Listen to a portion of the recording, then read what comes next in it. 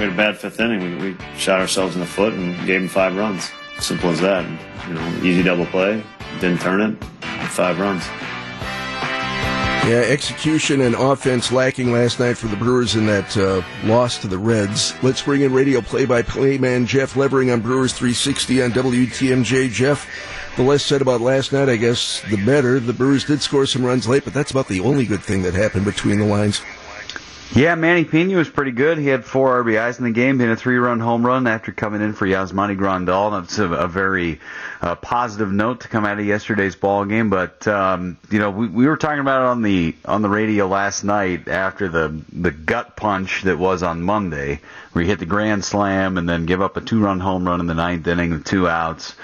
Those are tougher games to come back from than the one last night, where you're down 14-5 and you end up losing 14-6, and those are easier ones to come back from. You almost forget about them as soon as you're done. So hopefully today the Brewers can get a nice start from Yoeli Chacin and you salvage a game in the series. Jeff, the Brewers are 53-50, 6-6 since the All-Star break. Is this just who they are, just an average or slightly above average baseball team?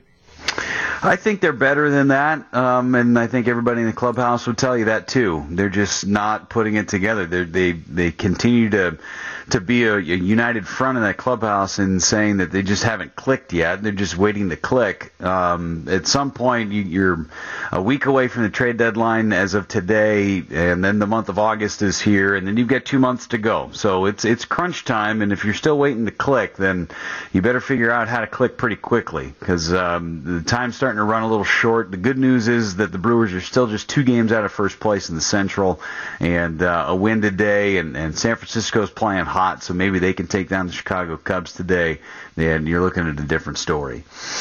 Radio play-by-play man Jeff Levering, our guest on Brewers 360 on WTMJ. You alluded to it, the trade deadline a week from today. What do you think this team is going to look like the following morning on August 1st? Well, what I've learned in my 4-year tenure with General Manager David Stearns and Matt Arnold is that I've stopped expecting anything, and I just kind of trust what their process is. And for me, they're going to put this team in the best position possible. I know Mark Attanasio feels the same way too. If there's a deal that's to be made that's going to improve this club, that they're going to do it. And I don't know what that move is going to be. I think that if you're an outsider looking in, you're looking at maybe some starting pitching or a relief arm. They've done that each of the last 4 years in their tenure. So you're looking at hopefully getting another bullpen piece, which would be helpful. Maybe a position player. Who knows what they're going to do? But at the same time, I have learned not to expect anything and not to ask for a lot, because you just never know what you're going to get, and whatever the move has been, it has improved the club. So I trust in what those 2 guys are doing on the 4th floor at Miller Park. Trades are obviously a two-way street, Jeff. What do you think the Brewers would be willing to spend? And obviously it's going to be predicated on who they might be getting in return, but the prospect pool isn't as deep as it once was. It's not as deep, but it's very talented. They've had good drafts in the last couple of years, Brian, and they've got some high-level talent up at the upper levels. I mean, Trent Grisham is having a phenomenal season, a former first-round pick in 2015.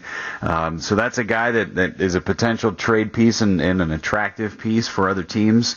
You look at Mauricio Dubon, is always a name that kind of comes up as well. You'd love to keep him in the system, of course, but you never know. It all depends on what's coming back and the deal coming back and what you're willing to give up. I think if the Brewers are going to make a move, sometimes it's like ripping off a Band-Aid, right? If you've got a prospect that you really like or somebody that you really like, but it's going to net you something in return that's going to be even better, sometimes you just got to rip that Band-Aid off and make sure it doesn't get caught on a hair, and then you put it back on and, oh man, I wish I wouldn't have done that. Maybe I'll wait later.